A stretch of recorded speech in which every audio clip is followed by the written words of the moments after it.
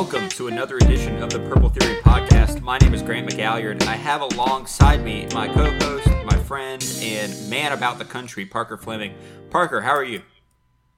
Grant, hello. I am. I'm doing well. We're out in Salt Lake. I can see out of my window just this huge mountain range. It's pretty great. I will say, in fact, maybe the in-town view of the mountain in Salt Lake is the best in-town mountain view of anywhere I've been, which I think is a competitive resume. Like Denver, people talk about Denver. Denver's actually kind of far away from the mountains. Not in reality, but like you can see them in the horizon.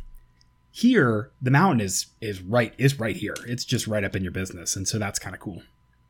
Well, Denver, of course, they have to stay far enough away from the mountains for the conspiracy theory airport to exist. Yeah, I think it's kind of part of it.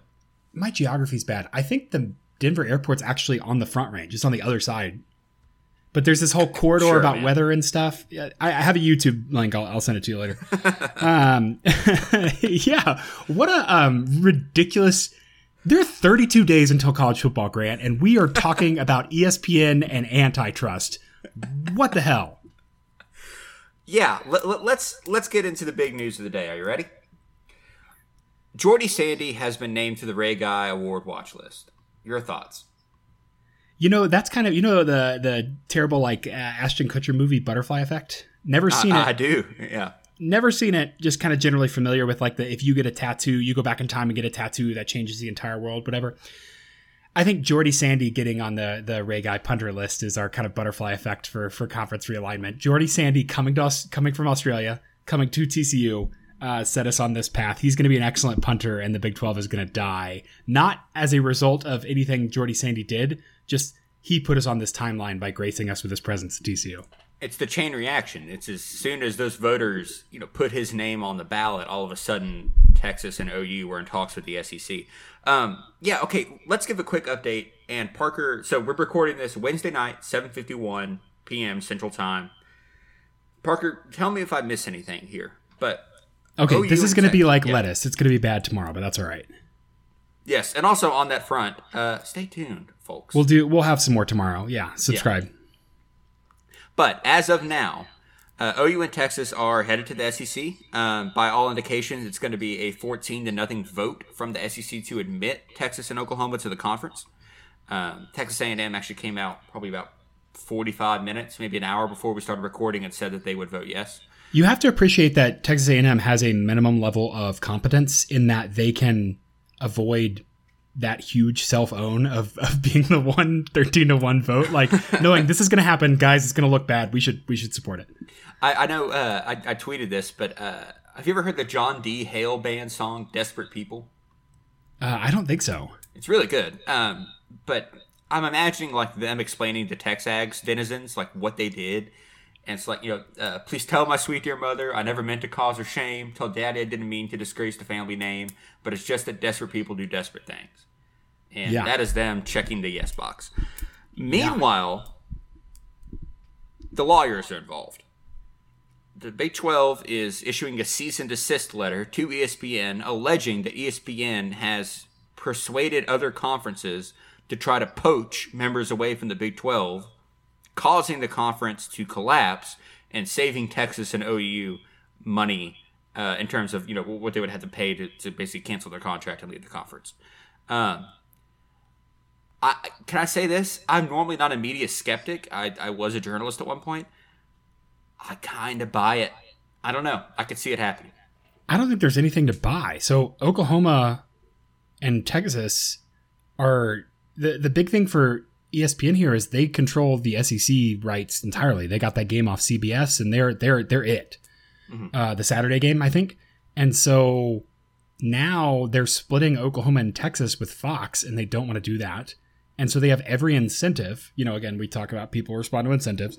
ESPN has every incentive to try and tank the Big 12 through whatever kind of, guerrilla warfare, behind the scenes campaign. They also control the playoff, and they control who gets in the playoff. They also control which games get scheduled when, which games get talked about on the air that people watch and kind of form these narratives. And so we do have a very close to vertical conglomerate in in college football right now, and they are trying to flex their muscles a little bit and have flexed their muscles because the cat's out of the bag. You can't put a Humpty Dumpty back together. The Big 12 as we know it is done, and so I think this is going to get investigated as antitrust. I think they're going to have a good case.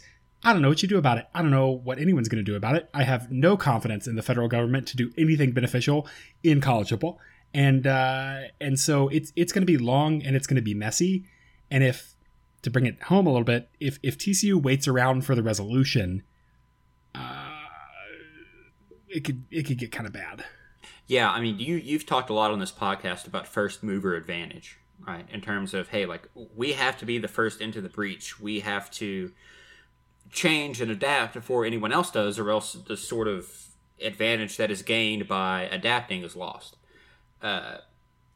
I'm curious to know, because the lawsuit alleges that ESPN was persuading conferences to take certain schools, and by that I don't mean the SEC and OU in Texas. I mean that the AAC is kind of the one that everyone thinks, and they commented when asked if it was them that was collaborating with the Big 12. I wonder who ESPN was trying to get the AAU to poach if TCU was involved in those talks. I don't know.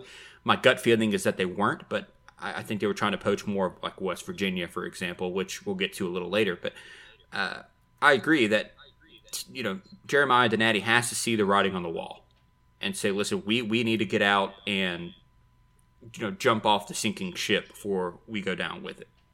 Yeah, and I think he does, absolutely. I think that I have two kind of big thoughts here. One, ESPN also has a very big incentive to get someone to leave, because as soon as someone else in the Big 12 announces that they're going to go somewhere else, then you've got to, we're not enforcing the grant of rights. Yeah, we don't owe you $160 million. That's not happening. Mm-hmm. So this is kind of like a, hey, hold situation. I don't know if everyone's going to do it. I've seen more than one person throw around prisoner's dilemma, talking about the Big 12 teams that are left. And I hate to be the actually guy. Actually, I love being the actually guy. That's what you live for. I do. But the prisoner's dilemma is, hey, you're in that room, I'm in this room, and the cops are talking to both of us, and we can't observe. We have nothing. It's not a sequential game. It's a one shot game.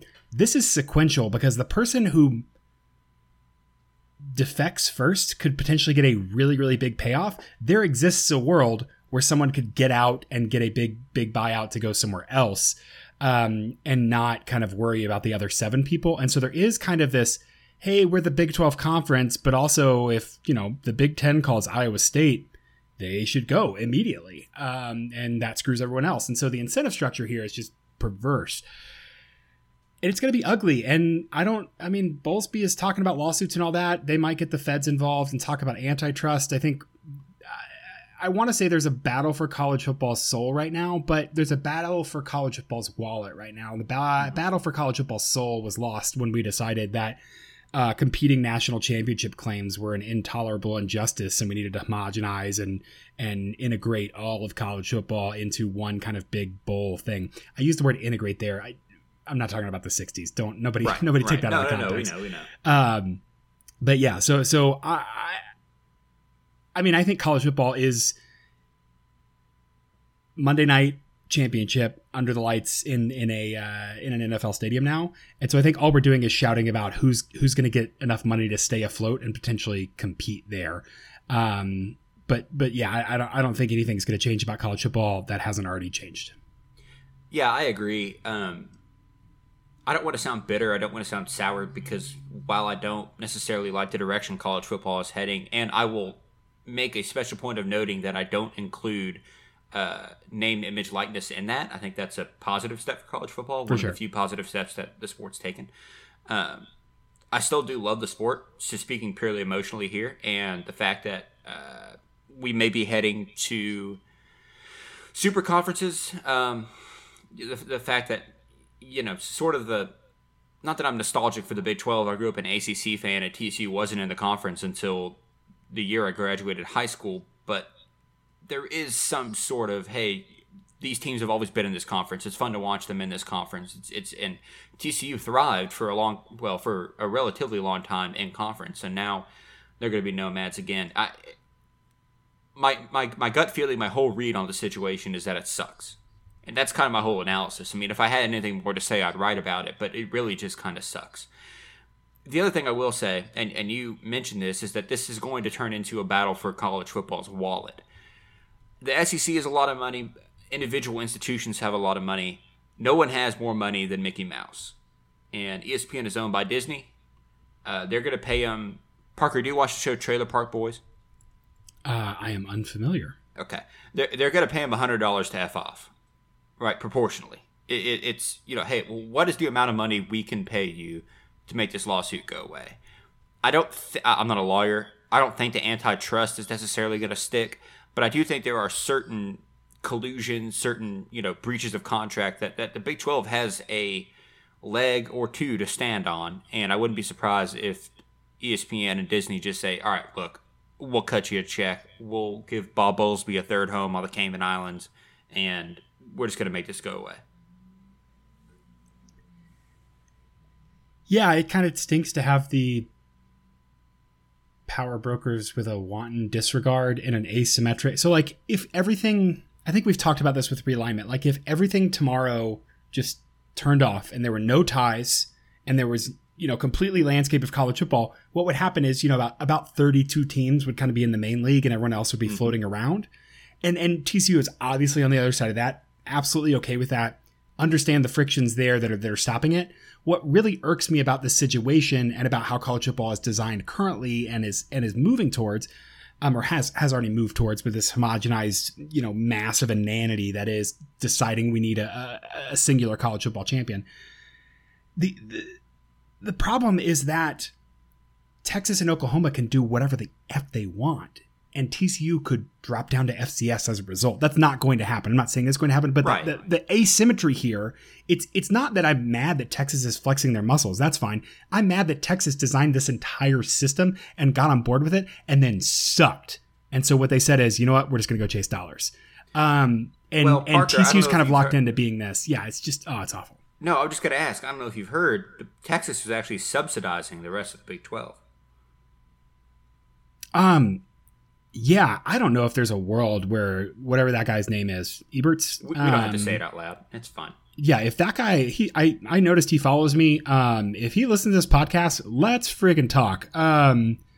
Because I don't think you know what subsidized means. I don't think you know what where the funding for Texas comes from. I think that if maybe you have a close friend you can talk to about how you feel the need to be so arrogant and brazen against other people who have beaten you on the football field. Like, I don't know, whatever you need in your life, I'm happy to help you with that. Just an absolutely terrible article. It got so many clicks, yes. Just because, like, even the Texas people weren't excited about that. So, no. Yeah. Listen, I read it. But I think you're right. And I don't want to assign myself the closing statement here, but I think what I'm mad about, and this is very much a feeling, emotional thing as opposed to statistics.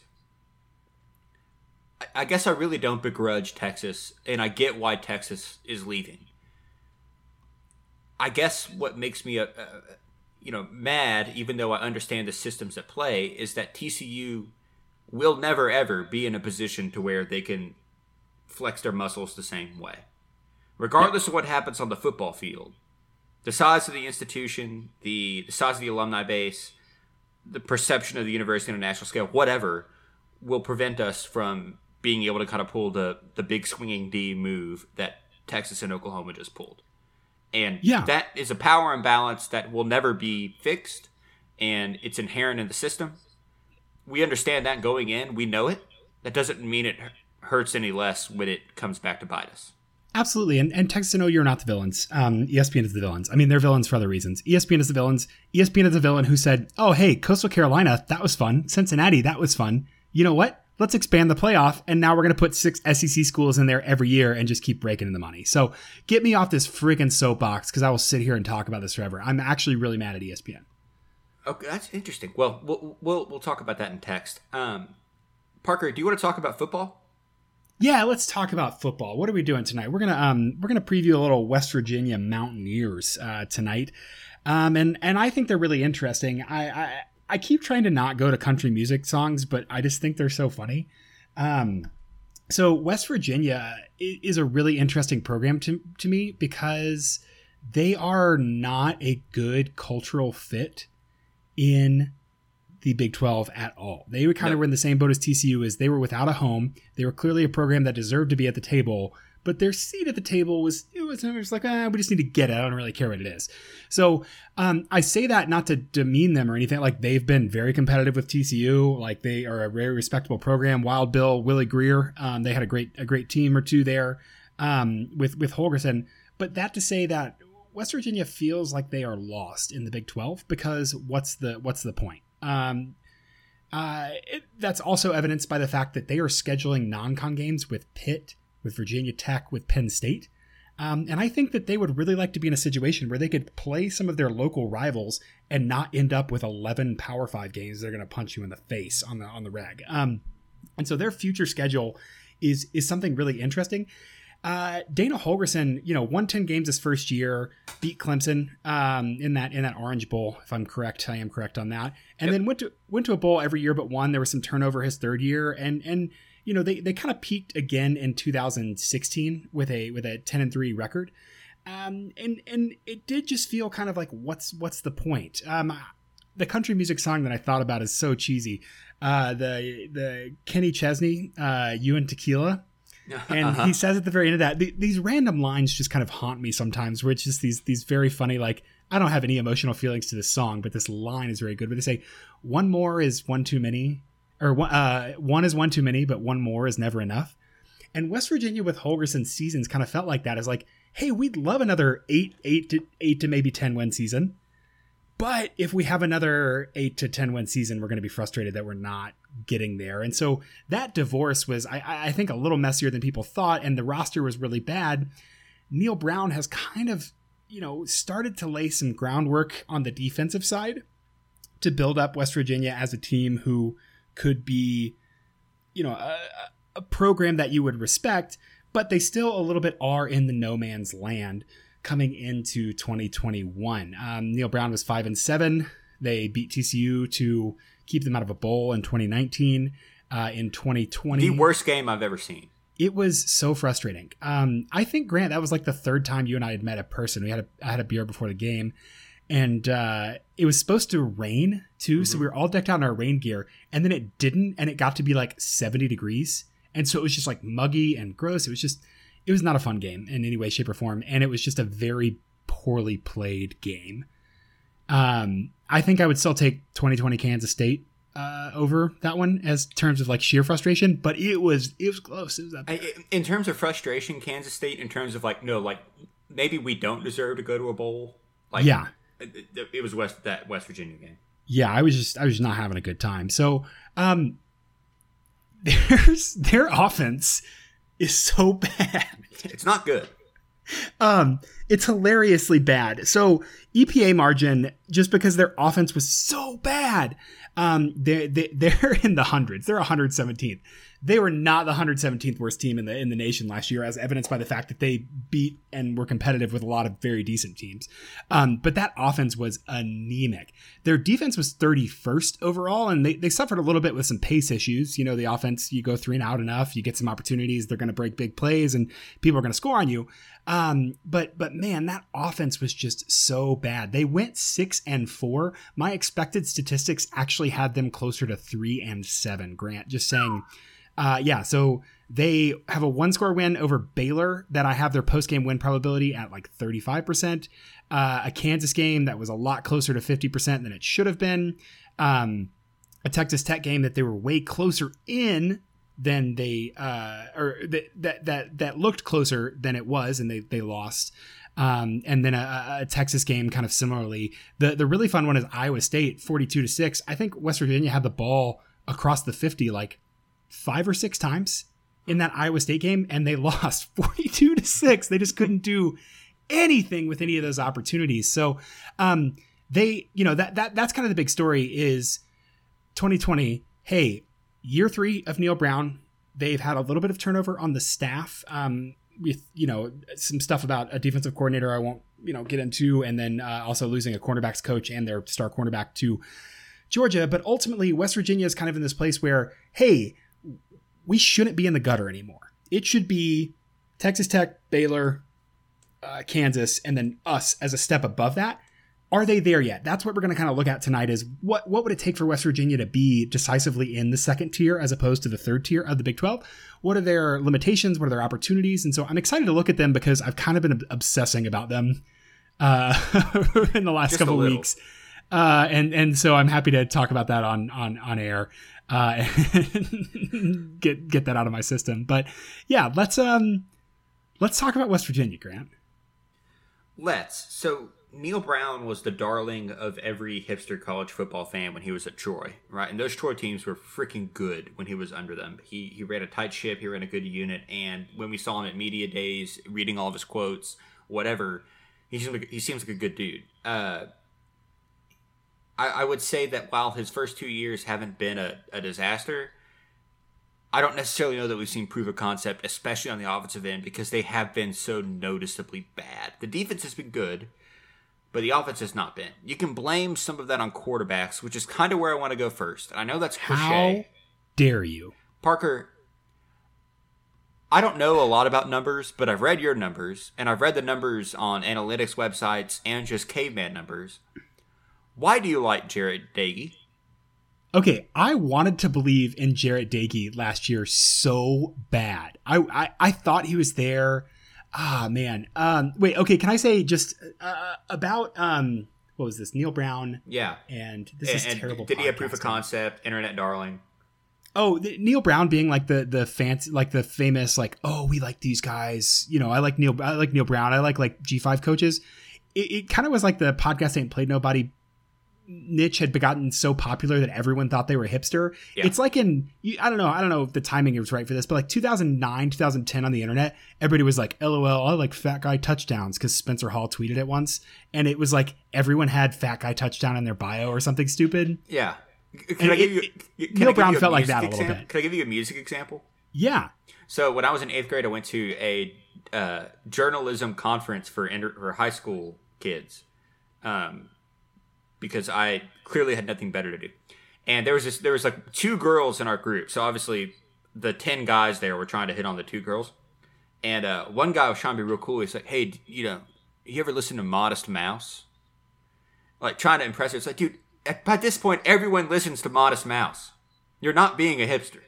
It doesn't mean it's like bad to like them or anything. No. Just like it's not cool or random. Like right. Neil Brown is super good. Cornelius Williams is still at Troy, the wide receivers coach. He was on my list for offensive guys to bring in. Like they have some really interesting guys, but it's also like you didn't discover that. To paraphrase former president, you didn't build that. You didn't build Neil Brown.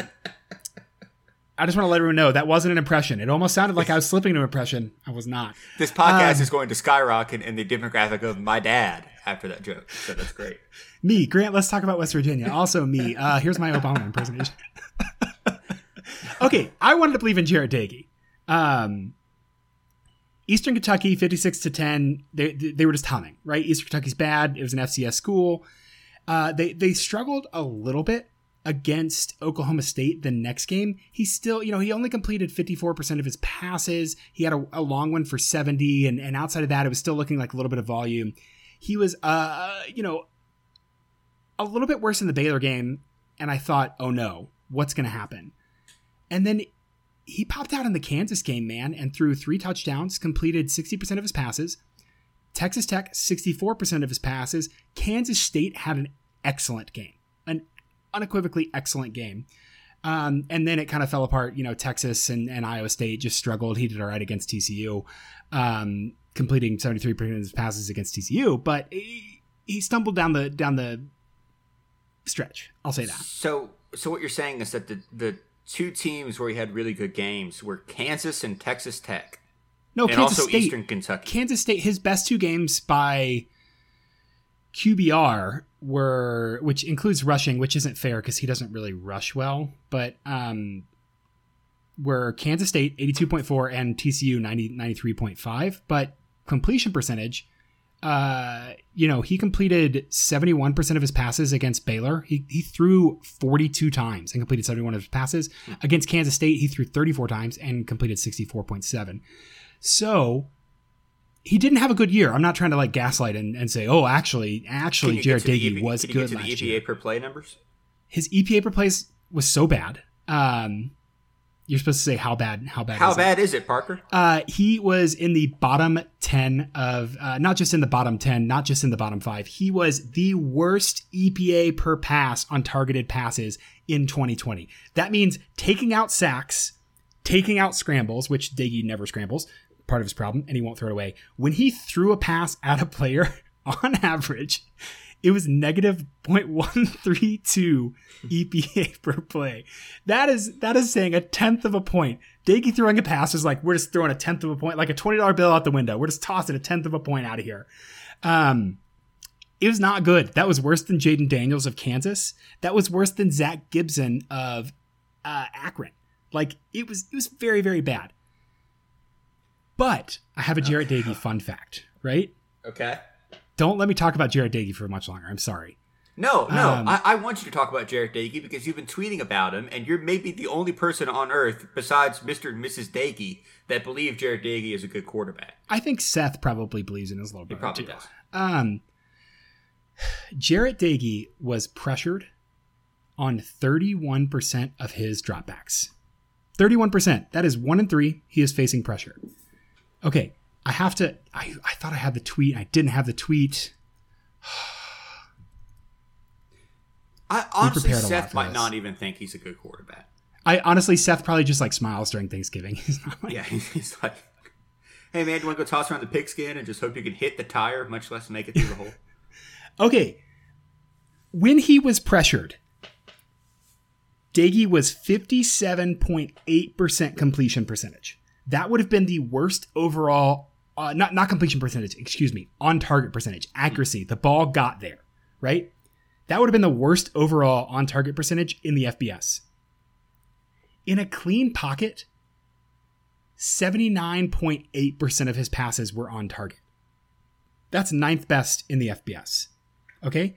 That is a dramatic difference. Not many people, like Max Duggan, I think was like 59 and 67 or something. Like that is a huge difference. And so that's a fault in his game, right? He can't mitigate pressure very well, but he got hit so many times. 24 times, I think he got hit while he threw.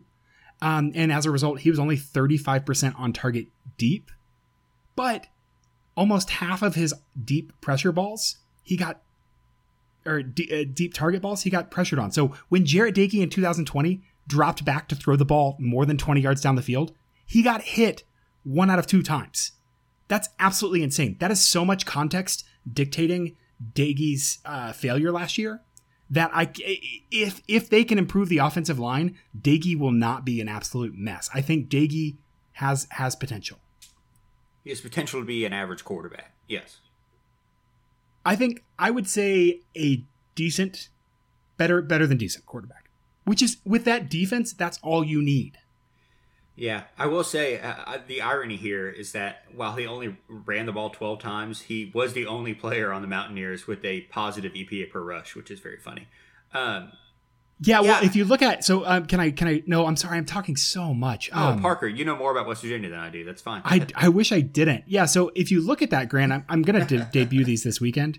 I did like a third down usage, like what % of your rushes came on third down?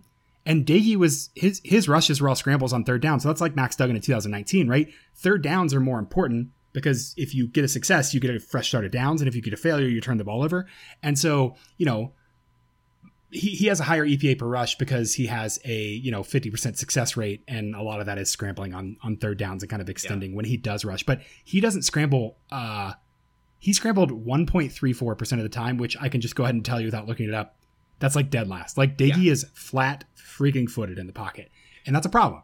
It's a problem. And it's one that, so when we talk about Duggan, we talk about how the offensive line costs him opportunities. And we talk about how the offensive line costs TCU a lot of opportunities, not even in the passing game, but the rushing game as well. The difference between Duggan and Doege and between good quarterbacks and Doege is that they have the ability to at least make some sort of play with their feet. In the modern game, you have to be able to do that. Peyton Manning is not walking through that door and standing flat-footed in a pocket for 10 seconds before firing a bullet at Dallas Clark. you're going to need someone that can at least move around the pocket. And Doege pretty much shows no ability to do that. Especially with the multiplicity in the Big 12 and the extra, Yes. on defense and the extra defender the out there. The amount of great pass rushers in the Big 12. Yeah. I mean, Nick Bonito is not going to lay down and let you walk away. No. Like, that's not happening. So that is a big limitation, and perhaps especially in Neil Brown's offense, the differences are there. I don't want to say I believe in Jared Doege. Like, he's not winning the Heisman. He's not going to be a top 15 quarterback. I don't think he has the ceiling of Duggan or Purdy or Thompson or Chuck or certainly not Sanders. Yeah, not Rattler. Sanders. No, Sanders is so much better. Yeah. And so his ceiling is like a solid 6th in the Big 12. Maybe flirting with 5th if Texas's freshmen like screw around and can't, if they have quarterback issues. So I don't think he's going to be excellent, but I think he could have the potential to be good enough to get them in the Big 12 middle class, just because so much of his last year was dictated by an awful offensive line. Like, TCU fans are so spoiled because West Virginia's offensive line was so much worse than TCU's. I'm just going to read a couple tweets here. These are from @StatsOWar in the last week. Let's see here. Good morning. I'm ignoring relegation and talking myself into Jarrett Doege's breakout 2021. Decisively 6th in the Big 12 would be a Jarrett Doege breakout. Somebody please talk me out of Jarrett Doege. Look at that pass. I'm shutting up. Watch that pass right now. I'm watching it right now. It's so good. I mean, yeah, the safety just completely abandoned the wide out there, but sure. Doege had the 5th most passes dropped in FBS and the 10th most pressures faced. We don't know what Doege is from his 2020. Just a lot of praise for the man. I don't know that I think I equivocated. I think Hold on. I don't think I said anything explicitly like Doege is going to be amazing. I think I just said I don't think Doege's as bad as people think he is. Last year I said way more embarrassing stuff. Go back and look. 2020 early on. You had him ranked 6th in the Big 12 in week 9 of last year. I wanted to believe he had a bounce rate. That's because I had him 3rd and then he dropped down to like 9th. Christ. I have a problem. Really what it was is Dustin Crum followed and unfollowed me on Twitter, and so I was like, all right, I gotta start talking about somebody else. Well, that makes sense. Just, you don't want to have a restraining order placed against you. Okay, you know what? Do you want to go out of order and talk wideouts before we get to running backs? Yeah, I think that's totally fine because I think running is bad. Like, the run game is the strength, and that's kind of bad. Yeah, it's Lenny Brown and yeah. Man, talk about a 3-headed monster. Yeah, no kidding. Coming back. No kidding. I mean, so they pretty much returned their top wide receivers. I mean, Winston Wright coming back. He led the team in targets and receptions. You look at Bryce Ford Wheaton coming back, 56 targets, 27 receptions. Sam James, 52 targets, 31 receptions, and he didn't play a full season. They pretty much returned their top 3 wideouts from last year. Now, you were just blaming those wideouts for drops, so we don't know if that's necessarily good or not. And also, I should point out, Lenny Brown is good in the passing game, even though I believe most of those are checkdowns. I don't have his average. Oh, I do. Yeah, his average depth of target was 0.1 yards. So, a lot of checkdowns. How many Lenny. completions? He caught 86% of his reception. 31. So, like, 31 of Doege's receptions were out of the line of scrimmage. It's incredible. It really is. And also TJ Simmons should factor into that offense. Sean Ryan coming back will factor in as a wide receiver. A lot of good guys coming back. A lot of experience at wideout for West Virginia. Yeah, and I think we talked last year, Grant, in the preview, how like Wright and Wheaton and James kind of played this nice 3-man game where so Wright's average depth of target was 9.5 yards. Yeah. Wheaton's was 13.5. Sam James was 8.7.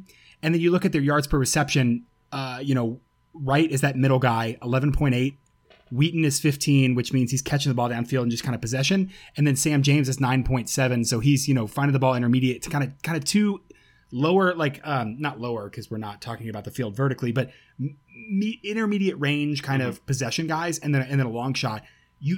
they're multiple. You have to cover all of them. And a guy like TJ Simmons, who can be, 17.4 yards per reception on an ADOT of, over 10. Yeah, 10.7. So there are 4 legitimate living, breathing wide receivers for Doege to throw to.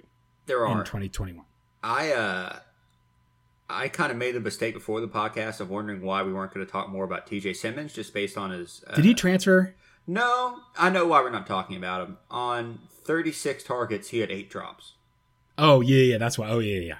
I knew there was a culprit. I thought it was Wheaton, but I couldn't remember. Who has the most? Wheaton had 5 drops, but yeah, Simmons had 8 drops on 36 Dude, go targets. sort this by targets. My gosh. So sort this by targets, and your top 5... oh my gosh. Wow. So I'm laughing. I should be narrating because it's a podcast and you guys can't see my screen right now. But if you sort by their top 5 targets, you have in descending order 4 drops, 5 drops, 4 drops, 1 drop. Sean Ryan, shout out. 2 drops by Letty Brown, 8 drops by TJ Simmons, and then Mike O'Loughlin, 4 drops.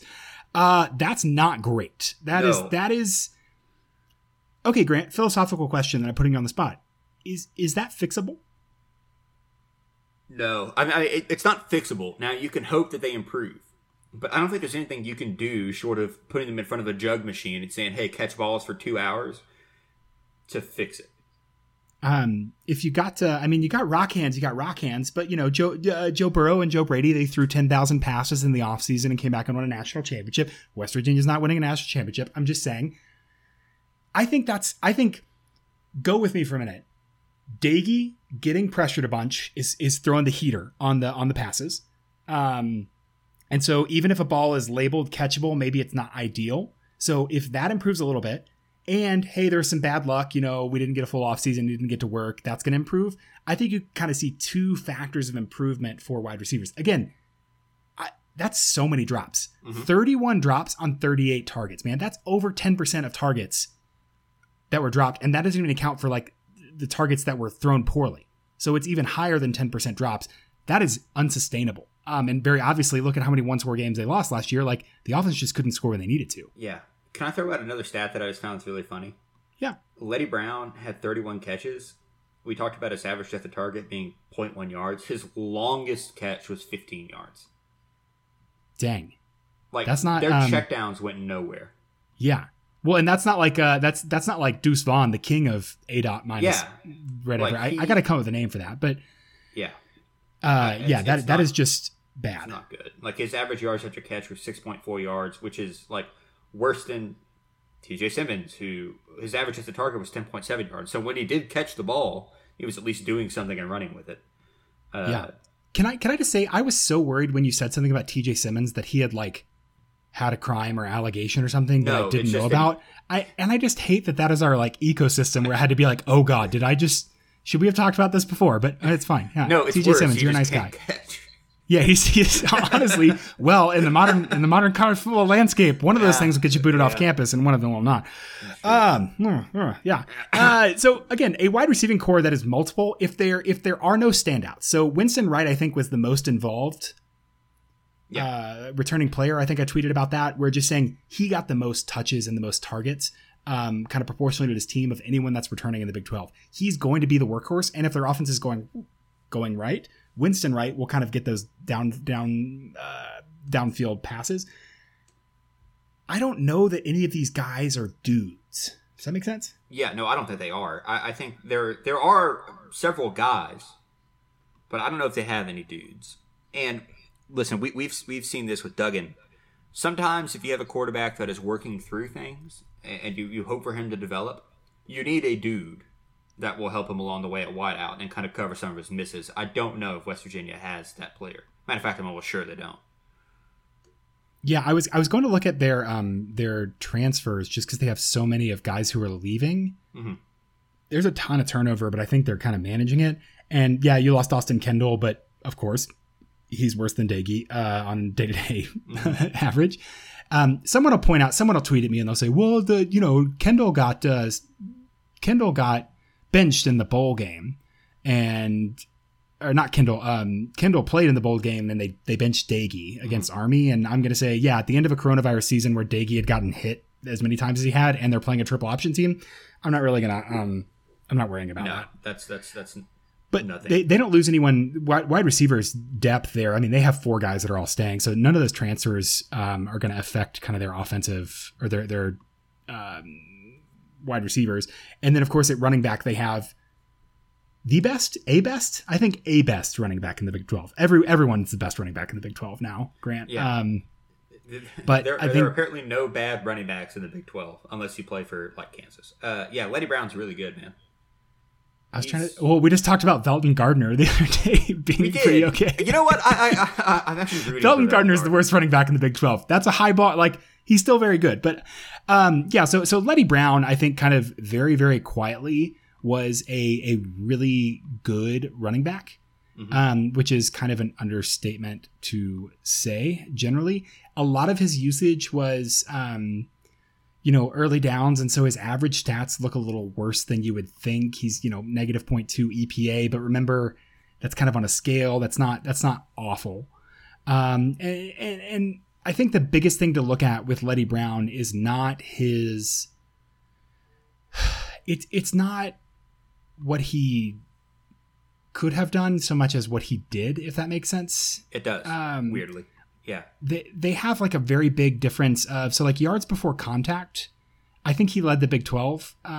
Yards after contact, 2.94. I think he was behind Bijan. I'm wrong there. Bijan Robinson was first. But if you look at his yards per attempt, it's 5, and his yards after contact is almost 3. And so he just wasn't getting very many opportunities. He did have 30 runs of 10 plus yards. Yep. The dude can just skate. And so again, comes back to the offensive line, right? But I think he, 180 something rushes in non-garbage time last year, 186. Mm-hmm. And he showed that he can kind of take the load. He wasn't just a third down back. That was only about 15% of his usage. So they weren't just, picking up easy wins. He was running on early downs and he was still breaking off these big runs. And so he's a weapon with a high ceiling. Again, that all rests on the offensive line, right? It does. And West Virginia's offensive line, we'll just go ahead and transition. After I point out that West Virginia has a running back named Avarius Sparrow, which is kick-ass. I think he didn't we talked about cool names the other day? Okay, yeah, I think you're right. I'm having deja vu. I don't think he did. Let me look at the roster. Anyway. Maybe there's another Avarius in the Big 12. I think he might be. Avarius Sparrow is still on the roster. Thank God. Okay, also built like a brick outhouse, 5'9", 196. 5'9", 196. That's me. Who are you talking to? Yeah, dang. And yes. I'm not 196. Neither am I, brother. West Virginia's offensive line, not good, Parker. We talked about their struggles in the passing game. We talked about the fact that they can't stop the common cold. But, they're returning their second best lineman, James, going to mispronounce it, Gimiter. I was going to go with Gimiter, I think. Okay. Yeah. I'm trying to think because like Mike Gaminsky, the former Duke player, college basketball guy, pronounces it that way. Anyway, so they return him. That's great, but I don't necessarily see another reliable player on that O-line. They were a little bit last year, just kind of a mess on the offensive line. I think at one point they had started 3 or 4 true freshmen. They had no business kind of starting there. They again, like we said, they just let a lot of pressure up. If you're looking at pass blocking grades, nobody was higher than a 70. Gimiter was their best one, 76.1 for whatever pass blocking grades, are. But you had guys like Zach Frazier played a bunch and 368 snaps, and he had 59, a grade of 59. At tackle, Brayson Mays filled in 47.7. He had 192 snaps. Parker Moore, I'm piling on a guy here, sorry, but 46.1, and he played 65. Just filling in. There was injuries, there was problems. They didn't have an offensive line settled. And so that's definitely something that's going to have to be fixed this year. It looks like their lineup is going to be Yates, Gimiter, left from right. Yates, Gimiter, Frazier in the center. Parker Moore is going to play tackle. I almost would throw his stuff out last year just because I don't think he was expecting to play. The really interesting piece here is that transfer from West Virginia, from Virginia Tech, He has gone west, some might say. Doug Nestor, really experienced, about 1.3 years of experience. He's 6'6", 320, and he's going to slot in on the right side there, either at guard or tackle, and be kind of a really stout anchor for a unit that is very in flux. Yeah, it's one of the few transfers that have actually benefited West Virginia during the offseason, and we'll get to that in a minute. But yeah, I mean, he was a true freshman. He started he started 10 games as a true freshman. Started a total of 16 during his time in Blacksburg. He's going to compete with Gimmeter off the rip to be the best guy on that line. He's also the biggest. He's 6'6", 320, and no one else is over 306 or 308. So got that going for him. I wonder too, like how much these guys can improve in an off season. And listen, we've said the same thing about TCU. How much can you improve in the offseason? How much do you project people to develop? Well, I think that he... It just... Okay, I was looking. I went on a little rabbit trail there. Duke edge rusher Victor Dimukeje, maybe, was drafted by the Cardinals. And that was Nestor's worst game by far last year. Like the only time he had a bad grade pass blocking, again, whatever pass blocking's for, or whatever pass blocking grades are for, he got smoked. And so I wonder if that's not correlated. There's some other good players on the field that he played against, like Quincy Roche from Miami and stuff. So maybe that's not exactly causal there, but it was at least interesting. I think he will come in. And the thing, Grant, about offensive line talent is it's multiplicative, right? It's not A plus B, it's A times B. And so I think him coming in and kind of anchoring the center with, anchoring the interior offensive line with a center who is not going to be bad as he was last year, right? I think that's fair to say for Zach Frazier. Yep. And, you have a guy like Yates who's pretty experienced and is okay. And so I think there is kind of a rising tide lifts all boats potential if they can kind of get their offseason right and if things click. So again, everything we talk about this year is if the offensive line's right, if the quarterback's right. West Virginia has kind of a limited ceiling on skill talent at wide receiver. They have an excellent running back. Quarterback and offensive line are going to kind of be mutually dependent, interdependent on each other. And the rest of that's just going to circle around on offense. And so it'll be interesting to see what a little bit of experience on offensive line does for a running back who kind of, sneakily broke out last year.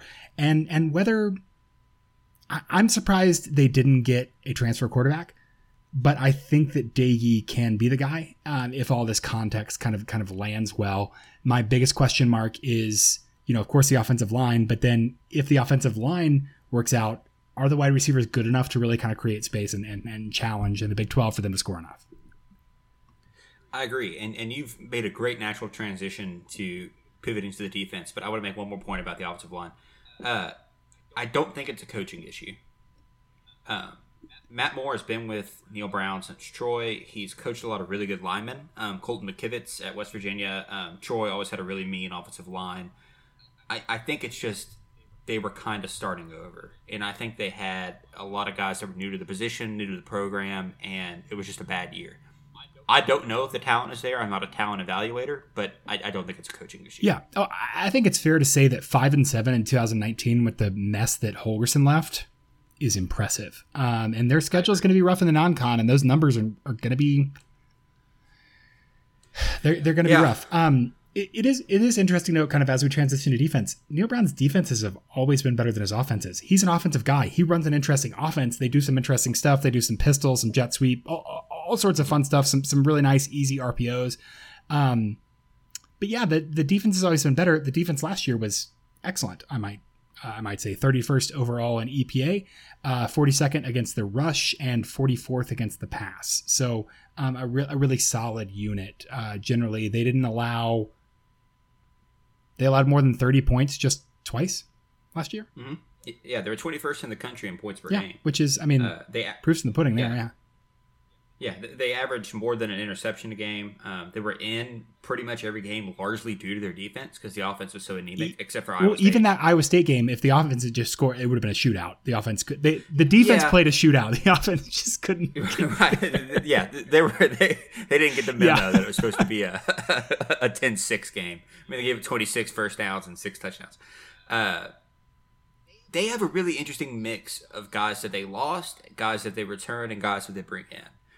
So you lose your best cover. They lose 2 people to Georgia, or excuse me, 2 people to transfers. 1 to Georgia. That's Tyke Smith, who's a safety and probably the best player on the defense. Certainly the best player in the secondary. Was he all Big 12, or he was either defensive freshman of the year? He was some kind of conference award that I should have looked up. But yes, but we didn't. So what's the point? Sean Mahone, another safety, was very good, and corner Drayshawn Miller went to Auburn. And they lose Darius Stills, one half of the Stills brother tandem at defensive line. They do return Dante Stills, who we talked about guys and dudes. Dante Stills is a dude. Absolutely. Especially when it comes to run and stopping. He was, if I don't have this mistaken, he was recovered, or he was recruited. They recruited his older brother. They're recruiting him to get his brother. Or something like that. They recruited the older one to get the younger one. Touted, and the older one turned out to be pretty good, but the younger one is absolutely like the stud. Yeah. Exactly. Alonzo Adai is back. He's a really hard-hitting safety. Maybe one of my favorite names in the conference, Nick Troy Fortune. It's a really good one. Corner. That's a really good one. He's a good coverage guy. And they bring in another good... Man, their secondary is... Like I said, they lost Smith, they lost Miller, but they bring in Charles Woods from Illinois State. Really good cornerback. I'm excited to see what he does in that defense. He's going to kind of have to play immediately and kind of make the jump from Illinois State football to the last year of the Big 12, I suppose. But they're covering some gaps, and I think they're going to be solid again on defense.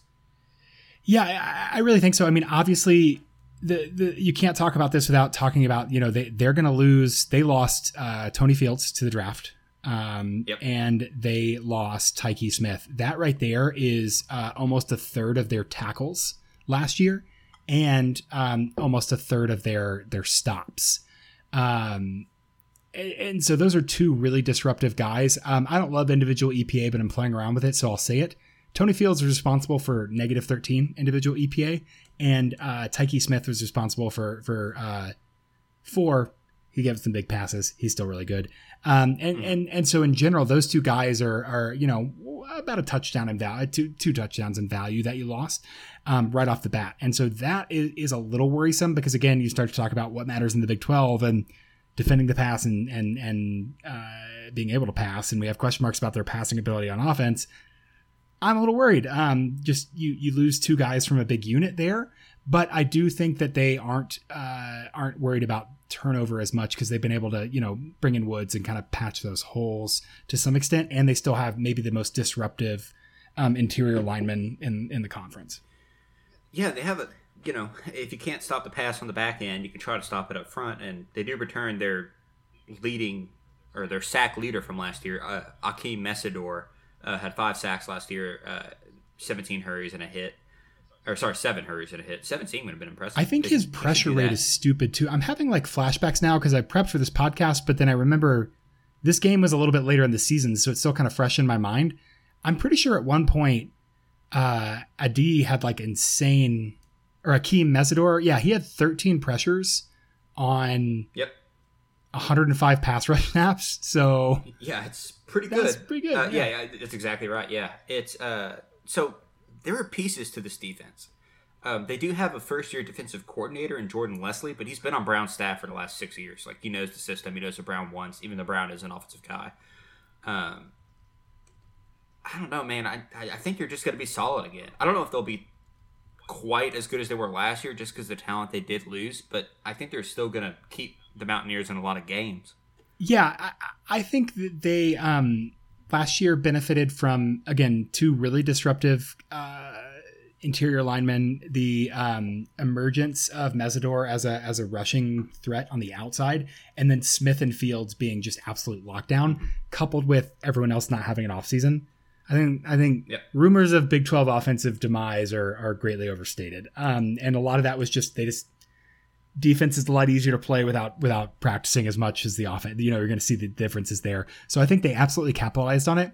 I think they would gladly trade off a little bit of offense for a little bit of defense this year, for sure. Yeah. Don't tell Gary that, by the way. Man. Do you want to talk about schedule? I do want to talk about the schedule. Yeah, West Virginia's defense isn't like very interesting to me, other than they just like do it well. You know, they play a little bit of tight front. They play a little 4 down, 3 down. And they're very versatile, but it's not like, you know, everyone says, oh, you know, Gary Patterson runs a 4-2-5 that emphasizes, you know, matching, and Matt Campbell runs a 3-3-5 that he stole from a bunch of people, but is still interesting. And so West Virginia's defense isn't like this innovative scheme thing. They just execute. Just good. Yeah, they just execute really well. They really do. And honestly, there's something to be said for that. Right. I mean, just that almost has more value than innovation. I think execution, if you can preach it, lasts longer. If you can at least get guys that know how to execute. That's a whole philosophical discussion that we don't need to go through, but I do think it's worth having at some point. Write it down for next offseason. We'll go through that. Parker, why did West Virginia make the mistake that Texas made and schedule Maryland? Well, they scheduled Maryland that should be good, so I think on net it actually works out for them. But you're probably right. Well, this is kind of, I mean, they want to be in the Northeast. They want to be Atlantic Coast. They want to be Chesapeake Bay. They want to be out that way. I mean, they are out that way. And so Maryland is one of these, you know, they scheduled that are, those are games they wish they were playing in conference. As the probably a top 5 TikTok of all time goes, the song's not about West Virginia. It's about the western part of Virginia. And I think that's where the Mountaineers want to be. I want to find that guy and have him on the podcast. That was really funny. We'll give him a full hour. We won't talk. No, I'll just let him ride, man. Yeah, especially in whatever state he was in during that. That game was on ESPN. On ESPN? September 4th. Tell me that's on Friday night. Oh, it's a Saturday. No, Saturday the 4th, 3:30. That's right during TCU. Yeah, that will be interesting. Do you have it as a win or a loss? I think that they will probably. Oh gosh, I actually think they might lose that game. West Virginia is going to get somebody this year, and I don't think Maryland, and I don't think Maryland's bad. No, their offense is good though. Their offense was, it is explosive as hell. It wasn't very successful, but it was explosive as hell. And so I would worry, hey, you have offensive struggles, you have some defensive turnover. Oh shoot, Maryland got a couple cheap TDs because they bring back a lot and they have an experienced quarterback who's good. Hey, you're in a hole. I think they'll probably win that, but it wouldn't surprise me if that was a loss. And that wouldn't be a failure of West Virginia if that was a loss, because I think Maryland's going to be better than they have been. This is good. This is the dumbest question I'll ask on podcast. Is Pilgrim still the quarterback at Maryland? No, it's little Tua. Talia. God, that's right. Yeah. I have it as a win for West Virginia, but I'm with you. I wouldn't be in the spirit of the podcast that we have been doing for all these previews, it should be a win. It absolutely should. September 11th, they play the Long Island Sharks in Morgantown. That should be a win. Yep. By the way, I'm looking up. Let's play a quick fun game here. What do you think ticket prices are for West Virginia against Long Island? I assume they give you $5 and a PBR to show up. Something like that. Purchase by price. I'm looking for $50. The lowest you can find on the website is $50. That's ridiculous. Then they play Virginia Tech at home. West Virginia's at home. Yeah. That's a loss. They're 2-1 in the first 3. However you cut it. West Virginia got a transfer quarterback? Herndon Hooker transferred to Tennessee. Virginia Tech got a transfer. That's what I meant. Virginia Tech. Yeah. I think Virginia Tech has a transfer quarterback. So I think I'm revising and saying they'll start the season 2-1. I think they'll beat Virginia Tech and lose to Maryland. Because I think that Virginia Tech is in a similar boat of we don't have a good offense and our defense is pretty okay. I think that West Virginia is more talented than them and they'll be able to beat them. I think West Virginia is more talented than Maryland, but it fits poorly because Maryland's so explosive and West Virginia has some turnover on defense. So I think the Maryland game gets away from them on the road. I think they beat Virginia Tech at home. Is this the game that gets Fuente fired? No, because they'll be. I mean, if they lose Maryland and Virginia Tech. No. I'm sorry. Like Fuente. Like if Virginia Tech loses to West Virginia. Oh yeah, I'd have is to. that the I'd nail have on to the look top? at their schedule. I don't know, man. Yeah. Off the top, like I think if they lose that game, I mean, I don't think it survives next year anyway. But Can I say they something might cryptic? just not let them back on the bus. If you Sure. are a TCU fan, you want Virginia Tech to be in the 7 to 9 wins every year. You want it to be warm but not hot, and not attractive. You got to root for mediocrity there, like sustainable mediocrity, because otherwise, 2024 is close. What's that thing about a pale rider? Yeah, you said last week. That's. And I looked and behold a pale horse, and it's saying that it set on it was death, and hell followed. I can't emotionally. Let's refocus on the schedule. I can't emotionally talk about that speaking right now. Speaking of hell following, they follow Virginia Tech with Oklahoma in Norman, so we could chalk that up as a loss. Can I just hop in about realignment for a second? Oklahoma's going to beat everyone by 70 this year, right? Like they're never taking the Stars out. Yeah, okay. Yeah, it's not gonna be close. So 2-2, they host Tech. Win. Think so. I think if that was in Lubbock, I would say loss. Okay. I'll join you on that train. So 3-2 at Baylor. I'm gonna say loss. Dude, I don't know. I don't either. I think I'm with. I think if this was in Morgantown, I would say win. But if I say loss here, I'm just looking at bigger trends. They're going to lose every game on the road. Except Kansas. I mean, it's nice that you get Iowa State and Texas and Oklahoma State at home. Like that breaks pretty well. But they're going to lose those games. Well, they're going to lose some of them. But I mean, they go to TCU, to Kansas State, and then Kansas. They might be real bad on the road. That's probably a storyline to circle and remember later. Like, is West Virginia going to be able to do anything on the road? Because that just breaks really poorly. I think that Baylor game is supremely losable. Yeah, that's rough. They do have a bye afterwards right into TCU, and so that's kind of nice. But I still don't know that they'll win a game on the road, besides Kansas. Yeah, right. So are you calling this a loss? I think I'm calling Baylor a loss. It's close. I don't know that I like it, but I think I projected Baylor to lose that game the other way. I'm not consistent. Yeah, don't keep track of these. We're just none of these podcasts are consistent with the other. So 3-3 going into the bye, and they play TCU on the road. Loss, I'm assuming. Well, it should have been a loss the last 2 years. Well, I know. Does Gary Patterson have a Neil Brown problem? God. Hold on. I'm pulling up the Winsipedia. I mean, he's a valuable resource. It's completely free plug. I think he was. Winsipedia.com is the best website. I think he was using CFB-graphs.com is the best website of all time. But Winsipedia is nice too. And outside of purpletheory.substack.com. West Virginia's won the last 3 games against TCU. Yeah, they won 2018 was Holgerson's last year. That was in Morgantown. That was an ass kicking. It was 47-10. And then we beat him in 2017, 31-24. I say we because I was you were there and shoulder pads. Yeah, I was actually I played punt coverage. 2016, West Virginia won.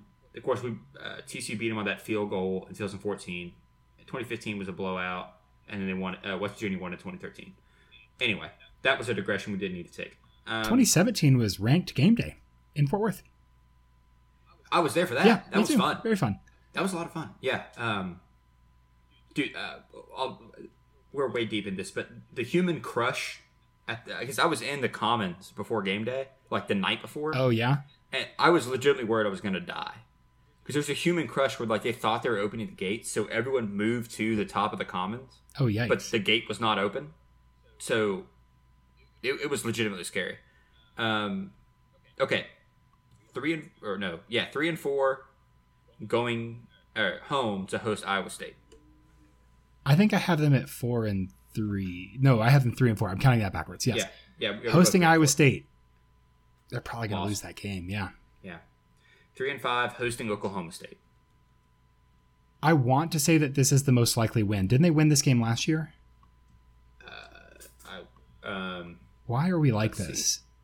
No, they lost 13-7, 13-27. That was early on too. Okay, yeah, I'm looking last year to see. Ooh, that Texas Tech is spicy. Yeah, okay, I'm actually going to say they lose to Oklahoma State. I think they're going to beat Oklahoma State and lose to Texas. I think that's Oklahoma State's dumb win. West Virginia's dumb win? West Virginia's dumb win, excuse me. That's the one where you're like, dude, what in the world? What are we doing? Yeah, but they're going to win that game. Okay, I have it as a loss, so I have them at 3. Morgantown's weird. Morgantown is weird. Go to Kansas State, probably a loss. Yeah, I think I'm sticking with they're just going to be bad on the road. Yeah, I'm 3-6. You're 4-5. Hosting Texas, 3. I've lost, so 3-7. Do you think? Well, I guess we talked about Texas. I just don't know what I expect them to be, but it should be humming. I think they lose that game. Man, that turns into. Yeah. So for me, that turns into 4-5 down the stretch, or 2-5 down the stretch. That's rough. Yeah, I guess. Yeah, I guess I got off of my counting, but I have them at 4-8. 4-8. Okay, at 5 and I have 5-7 because I have 1, 2, 3, 4, 5. Yeah, so I have LIU, one of Maryland, Virginia Tech, one of Texas Tech, Baylor, one of Oklahoma State and Texas, and then Kansas. Yeah, so that's 5. Yeah, and I just had them losing both Oklahoma State and Texas. So last year, Grant, woof, they were 0-2 on the road, 0-3 on the road, 0-4 on the road. Yeah, okay, that's a thing. They didn't win a road game last year. That is a real thing. It's not good. It's not what you want. Yeah, so I think that trend holds. I think they lose all of their road games except Kansas, and then split 4-4 on the rest of them, and so that puts you at 5-7 right there. I will say I don't think that means that Neil Brown is on the hot seat. No, it does suck. What is there? We should have talked about recruiting. I had filed a way to do that. But I wonder about their quarterback pipeline. We don't have to go Google because it's obvious. We'll Google it right now. We can look that up and keep it maybe that's a longer picture thing of man, if West Virginia goes 5-7, they better have a quarterback in the pipe. Yeah, no shit. Oh, sorry. Can I say that? I can't remember what is. I don't know. I never explicit tag. What is it? Didn't have any this year. Though they were 4th in the conference in recruiting. They have a 4-star next year. Nico Marchiol from Chandler, Arizona. Are you hoping that he starts? Yeah, I think you have to if you're Neil Brown. Just say, hey, if there was anyone else viable, they would be starting over Daggy. Yeah, yeah, you got to hope he comes in and starts as a freshman. Interesting. Yeah. Okay, I think I've talked myself out of West Virginia a little bit. Just faced with the grim reality of, man, you are not you're very bad on the road, and many of your easy wins, quote unquote easy wins, plausible wins, like Baylor, Kansas State, maybe even TCU, are on the road. So that's actually a really bad break for this team this year, because 7-5 is a feel good story, and 5-7 is man, I cannot believe we screwed around with Jarret Doege this long. Yeah, I agree. I don't think it's going to be a fun season in Morgantown. I think it's just going to be kind of dismal and just kind of blah. If they steal one, if they beat Texas in Texas last year in the Big 12, that is that's their achievement. Yeah, it's hey, screw you. Well, and Doege has another year. I just yawned. Sorry. I'm on Mountain Time too. It's only 8:00. Doege has another year of eligibility. Is that good or bad? I'm just saying, what if, so right now I have them 1-2, losing at Kansas State, losing at Texas, or losing to Texas at home and beating Kansas. What if they lose Oklahoma State and then they upset Kansas State and they go 3-0 to end the season and beat Kansas by 1,000, actually 1,000. Yeah. Go to the First Responder Bowl, catch Ball State on a bad day. Boom, 7-6. You've won 4 straight games. You beat Texas. They're really young. Can I tell you? I think that's best case scenario. I think that's kind of what I was talking myself into. Yeah. Yeah. Best case, we've talked about. I think Baylor's best case scenario was 8 wins, and Baylor's not going to be good. Yeah. West Virginia's best case scenario was 7-6 because they beat Ball State in the First Responders Bowl. I just can't find 8 wins here. Yeah, man. I can't find 7, man. Yeah.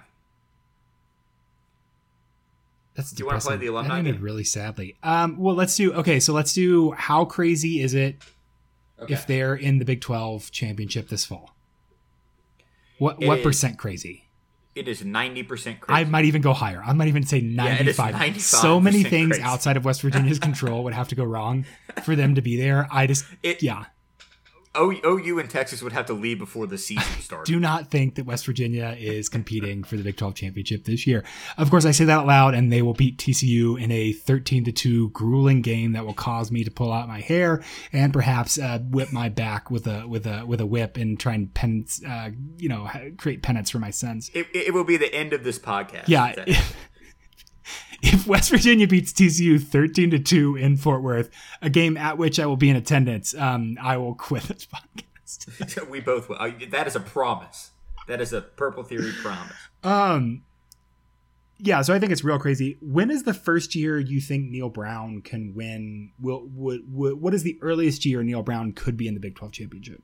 Not win it, just could be in there. 2023.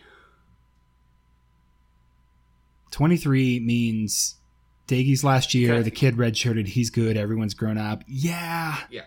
I think if that kid turns out to be a guy, like, the real deal, and like you said, people will grow. I mean, their line is really young. Maybe they get a couple more transfers. Defense continues to hold, and wide receivers develop. Yeah, especially with so much talent kind of up there that leaves the area. West Virginia is plausibly northeast. Like, hey, anyone who wants to come back home can kind of come out this way. Exactly. So they could do on the transfer market. Yeah, 23, maybe 24. 23 feels very early for where I feel like they are. Yeah, it's super early. I mean, but that's like the most plausible earliest. You did say they were fourth. Everything breaks right. You did say they were fourth in recruiting in the conference? For 2021. For 21. Yes. So maybe they strike big and can bolster the defense. Yeah. Can I say something depressing? Why are we asking this question? The Big 12's not going to exist. Well, I'm kind of fiddling on the roof while not fiddling on the roof. That's a different thing. I'm kind of fiddling while Rome burns. Yeah. I don't care. Because, Grant, if we let ESPN dictate what we talk about and think about and enjoy, then we get what ESPN dictates. You know what the worst part of this is? I grew up wanting to work for ESPN, and I defended ESPN against a lot of people like, oh, ESPN's destroying journalism, whatever. It's like, no, they're responding to like trends in the market, responding to what people actually watch. But now they're actually doing bad things. Yes. Well, and they're responding to trends of people who are colossal idiots and saying we're going to give them the slop that they want instead of showing them that there's a better way, which is why, Grant, we started Purple Theory Pond to compete with ESPN. We started. Oh my gosh, I will burn Utica to the ground. Okay, West Virginia alumni, our favorite bit. If you're still listening here, shout out, what's up? Honestly, Grant, do you want to tell them what our special thing is tomorrow? If you've made it this far. Everyone listens. Oh, do we get to tell them? No, we're not. We're not even going to tell them. Oh, okay. We are at an hour and 14. All right. You just said we were. Well, I lied. I changed my mind middle of the thing. Yeah, we're not going to tell them. It's West so much more fun. Virginia alumni. Okay. I'm going to the bottom of the list because you're at the top of the list, I assume. Okay. The bottom three are wild. I've already checked. There's two in there that are just amazing. Billy Mays. Oh. Billy Mays here for OxyClean. I dressed as Billy Mays for Halloween one year. Shout out and RIP. Yes. It's confusing to scroll from the bottom because you can't see Little Jimmy Dickens, West Virginia. Okay, who the hell is Little Jimmy? Little Jimmy Dickens? He's like a country music guy. You'd know a song of his. If I could think about it. Cheryl Hines from Curb Your Enthusiasm, who played Larry David's wife, attended but did not graduate. Okay. Well, it counts. We gave Willie Nelson to Baylor, so. Oh, that's true. Don Knotts. Don Knotts, like the comedian Don Knotts? Yeah. Okay, I should have started at the top. This is very boring coming up from the bottom. No, you missed the two. No, okay. I didn't miss them. I let you have them because you found them first. Okay, we'll get to them at the end. Antoine Fuqua, who directed Training Day and Shooter. Oh, I like Training Day. Two of my favorite. I watched Training Day the other day. Shooter is one of the greatest TV. It wasn't a made-for-TV movie, but if it's on, I'm gonna watch it. Yeah, it's like a Saturday afternoon TNT movie. It absolutely is. Yeah, I don't know any of these other people. David Selby sounds familiar. Oh yeah, I know who David Selby is. No, I don't. It's a different guy. No, Who the hell is David Selby? No idea who he is. No clue. Okay, so there's one interesting at the bottom. Who do you have? there's well, first off, we should mention Katherine Johnson, who was the NASA employee, Hidden Figures, mostly based around her. Oh, cool. Is that Jack Black's mom? If you heard that meme about the... Never mind, that's a different thing. Yeah, no, I had. It's not her, but I know what meme you're talking about. Okay, there's a section called Other Notable Alumni. It starts with Cynthia Germanotta, who is Lady Gaga's mom. Interesting. It goes to Mel-Ann Pennington, who was 1984 Miss West Virginia. Good for her. And then the last entry is Patsy Ramsey, mother of John Benet. Why is that on here? And also Miss West Virginia in 1970. She was also Miss West Virginia. That's terrible. That's tragic. I'm seeing this now. The Cynthia Germanotta one says philanthropist, co-founder of Born This Way, also Lady Gaga's mother. Like, she's known for the other things, not being lady. Like, that's just intentional. Can you guess who the other co-founder of Born This Way was? Whatever Lady Gaga's Lady Gaga. I is, don't know if you figured that out or not. There's also an author named Anne Pancake. Anne Cake. Which I hope her friends call her Anne Cake. Pancake. Oh, man. This is a weird bit, and I like it. I'm glad that we're doing it in the off season and not during the season. You did it once for Baylor because there were a lot of like funny alumni, and then I've forced you to do it for every single the school. Baylor and one was hilarious. hilarious. To do that. I'm going to continue to do that for the Baylor rest of the page was not Baylor alumni; it was notable Baylor people. You're right. That's true. Of and pertaining to Baylor. Yeah, okay, so this has been the Pro Bowl Theory Podcast, the West Virginia edition. Golly, I hope we don't have to talk about realignment next week. But we'll talk about realignment tomorrow. Make sure you're subscribed. We'll drop something in the feed for you tomorrow night, maybe early Friday morning, depending on life. But yeah, got a really good one for you tomorrow. And other than that, man, season's creeping up on us. We're less than 40 days. We're in the 30s now. It's coming up, and so we're excited to get back to it. We are going to keep doing these previews. We might have to double tap because it's getting a little closer than I thought. But yeah, you can follow me on Twitter at StatsOWar. Check out CFB Graphs, CFB-graphs.com for all your advanced stats needs. I'm ramping that up as the season gets here. And follow Grant on Twitter at Grant McGalliard, spelled like it sounds. Other than that, we'll be here tomorrow, and then we'll be here next week. Go Frogs. Go Frogs.